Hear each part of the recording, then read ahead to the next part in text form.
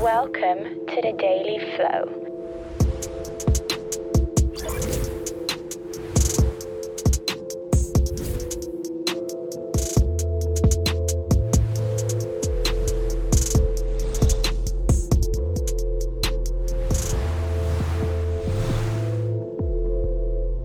Please welcome your host, John Coleman.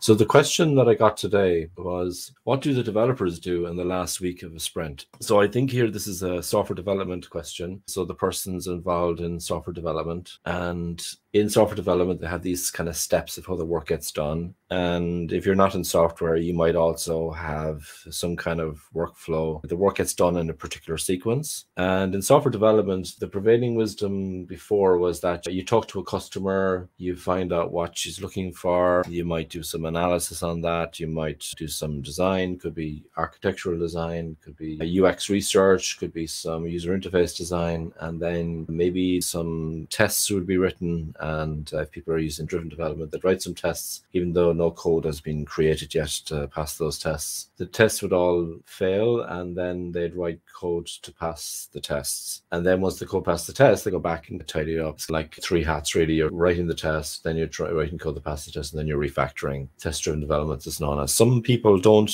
do test-driven development in software. They've got a kind of a manual approach, a very old-fashioned approach where the developers do the code, write the code, and then maybe the developers do some testing. I hope they do. I hope they're not just throwing stuff over the wall. And then some tester people would check that it's all working properly and that kind of thing. To give Waterfall some credit, the traditional approach to doing this kind of stuff, you just did it once. Okay, you did it twice actually, because you did it once and it didn't work, and then you did it again. You did it twice. But when you have Scrum, for example, you need to deliver an increment every single sprint. And that increment needs to be done. So the team needs to have a thing called a definition of done. And done does not mean met the acceptance criteria. It doesn't just mean that. There should be other considerations as well. And people who aren't trained in Scrum don't even understand what I just said there. So I'll do a whole episode on that. So there's a definition of done. I don't want to really call it the checklist for how we do things around here, because that might be a bit too process oriented, might be a bit too detailed. There's a nice balance between trust and being clear what we need to do. But as such, the team would know what they need to do for something to be called done at the end of the sprint, so they can show something at the end of the sprint. That's all fine. But what do the developers do in the last week of the sprint is what this person was asking me. It feels like a loaded question, because the assumption that I'm reading from the question is that the developers, in your case, write the code and then they hand it off to some people who do some testing. And then those people are busy doing testing and probably raising bugs in the stuff that you created. And so you should be off doing something else. You should run on to the next thing.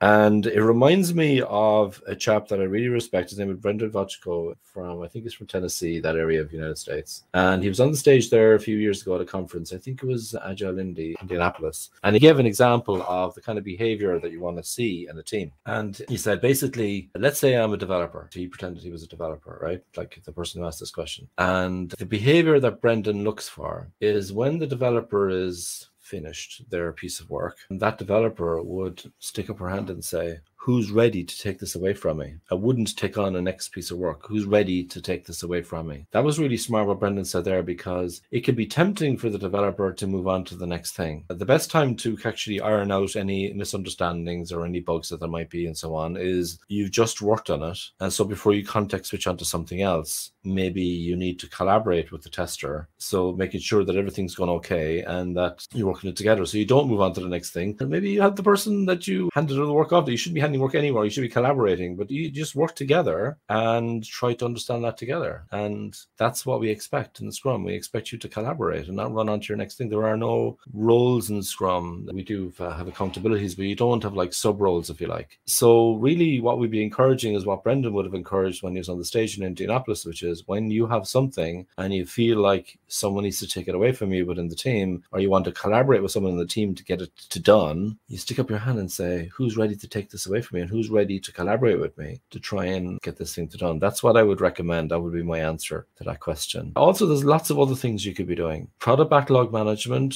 in Scrum, in a really good Scrum team, would be delegated to the developers. Developer in Scrum means anyone doing the work, regardless of whether you're a tester, analyst, or UX, or whatever you are. And so product backlog refinement in a really good Scrum team would be delegated to the developers, and the developers would be clarifying the problems to be solved with the customers and end users. Maybe you could be looking at what's coming up next. Do we understand that? Do we have a common understanding? You might have one person in the team who has a really good understanding about what that work is, but actually, do they really understand it? When you hear people having an argument, are they arguing about the same thing? Like, first of all, it's part of the backlog of time. Are we talking about the same thing? Do we understand what the opportunity is, what the problem is to be solved? So that'd be my little tip. What do developers do in the last week of the sprint? They're part of a Scrum team. They work to get us to the sprint goal. They collaborate. You don't just hand that off to someone else. You pause for someone to collaborate with you to get that work done. And failing that, there's lots of product backlog of time can be done. You could even be writing tests for the next sprint, actually, getting ready. You don't arrive in the next sprint with your hands in your pockets. So maybe that's for refinement as well. Having the test written so that when you have a chat then with the customers and users that say, if we do these, if these tests pass, is that what you're looking for? And if they say yes, then you're in business. That's my suggestion. Thank you so much.